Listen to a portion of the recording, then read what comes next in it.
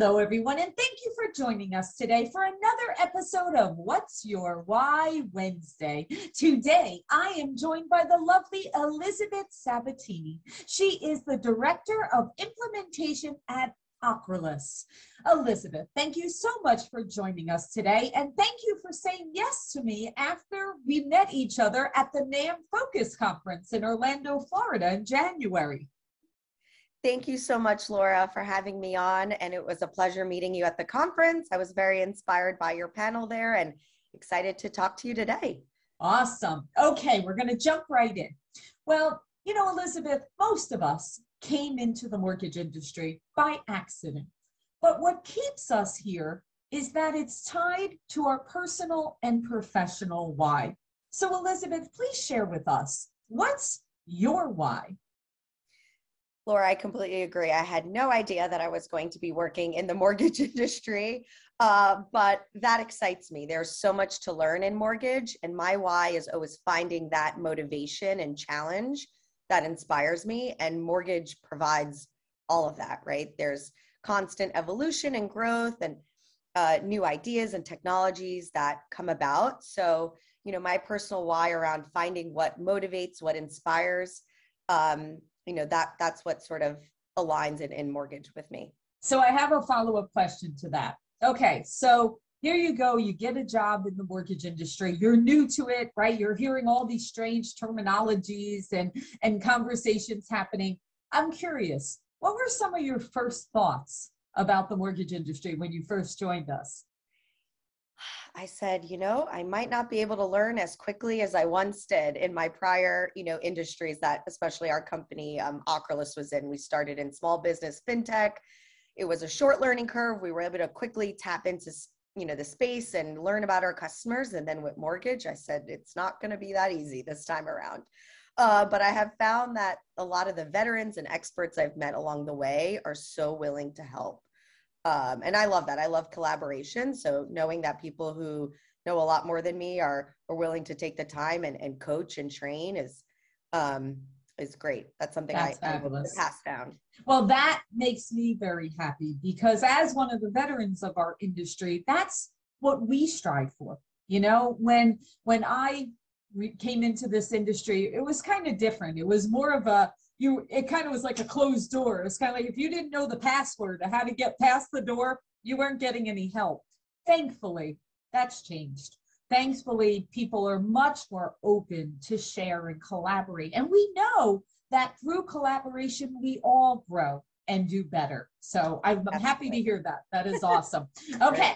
So my next question, and this is the one I really, really enjoy because everyone has their own personal experiences and growth that they receive through experiences they have. So can you please share with us, give us a story when you realize the impact that you have on others?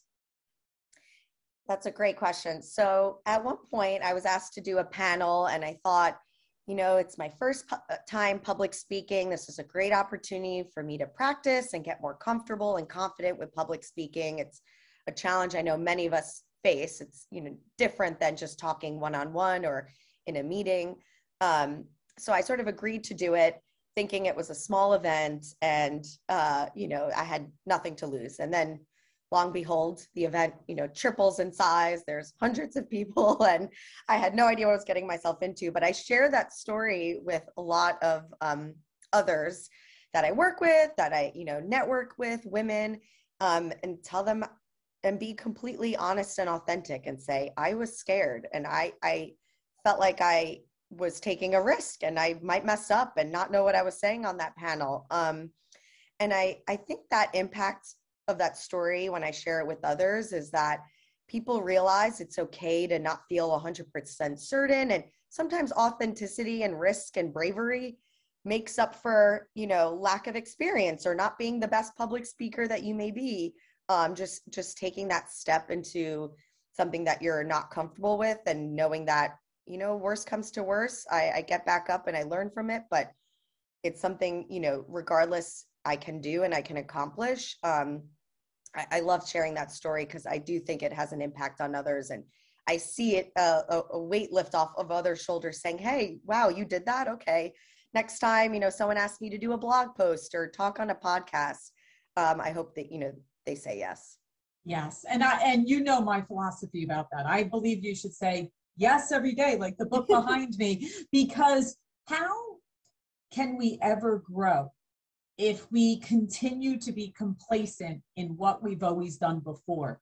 We can never get better. We can never improve. And yes, it's scary. It always is scary doing something the first or second or third time, because you may not be as confident, but it takes those little steps that makes it so that we can begin to run and we can begin to go faster. So I always like to say, when I rolled out my book, I said something, and I have to remind myself of this sometimes.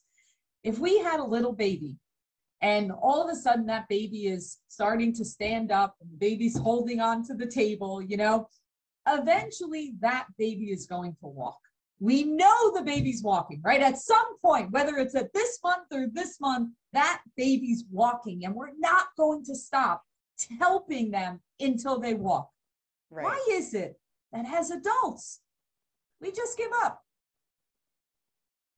Regardless of what the goal is, regardless of what it is, we just say, that got complicated. I got a little frustrated. I might be a little embarrassed. No. If you were the baby, you would keep getting up until you walk. Exactly. We need to have that same mentality as adults. I agree. Awesome. And that's something I've tried to embody, definitely. Yes. And believe me, it's a movement going on, Elizabeth. I mean, I'm telling everyone, we're pulling everyone out of that comfort zone. Love it. All right. So now let's go to the leader side. So what are your thoughts of what can leaders in our industry do to make a difference in the lives of our teams? Because that's so important, as we all continue to lift each other up. Definitely. I think the ability to respect and listen to different opinions and listen to your team and colleagues and collaborate around those differences and varying approaches is something as leaders we should do more of. I think a lot of the times teams or colleagues don't necessarily know when they should share, what to share, how to collaborate. And I think as a leader, make it known that you respect different thoughts. And as a leader, I try to be really compassionate in that way and ask a lot of hows and what would you do? And, to get my teams thinking and really pushing themselves and challenging themselves. So I think as leaders, we can all be fair in that way and listen to others and be compassionate, not to say that, we shouldn't be tough and we shouldn't be, mentors, but it's great to hear from others. I really like what you just said about the questions. Yes. I think asking questions, how would you do? What do you think? Just those couple of questions and calling out team members, because again, just like the panel, right? Just like getting up on the stage, a lot of times people are nervous about sharing their opinion, or they're nervous about, I'm not sure if I'm confident in this topic of discussion. But by calling them out in a safe way, it allows them to realize that your opinion does matter. We do want to hear from you. So I love the fact of, yes, ask those questions, and then of course, listen to what they have to say. And yes, show your empathy and your compassion and listening skills to be able to, whether or not you execute it, really doesn't even matter. It's the fact of someone feeling they were heard. Exactly.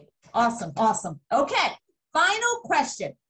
All right. This is fast forwarding. This is as you're building your career. I want to know, how do you want to be known in the mortgage industry? And the way I want you to define it is, if you weren't in the room, how would you hope others would describe you? Give me a couple of words that they would use. Yeah, that's a great question. Really makes you think, doesn't it? It does. It does.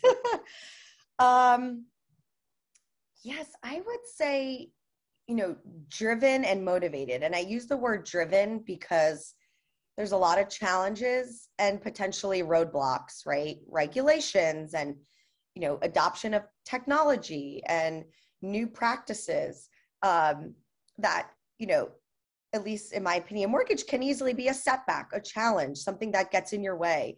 So I'd love to be that person that is constantly driven and learning from those moments, and not just, I guess, what we were saying earlier, you know, stuck in one place or stagnant, like someone that's always moving forward.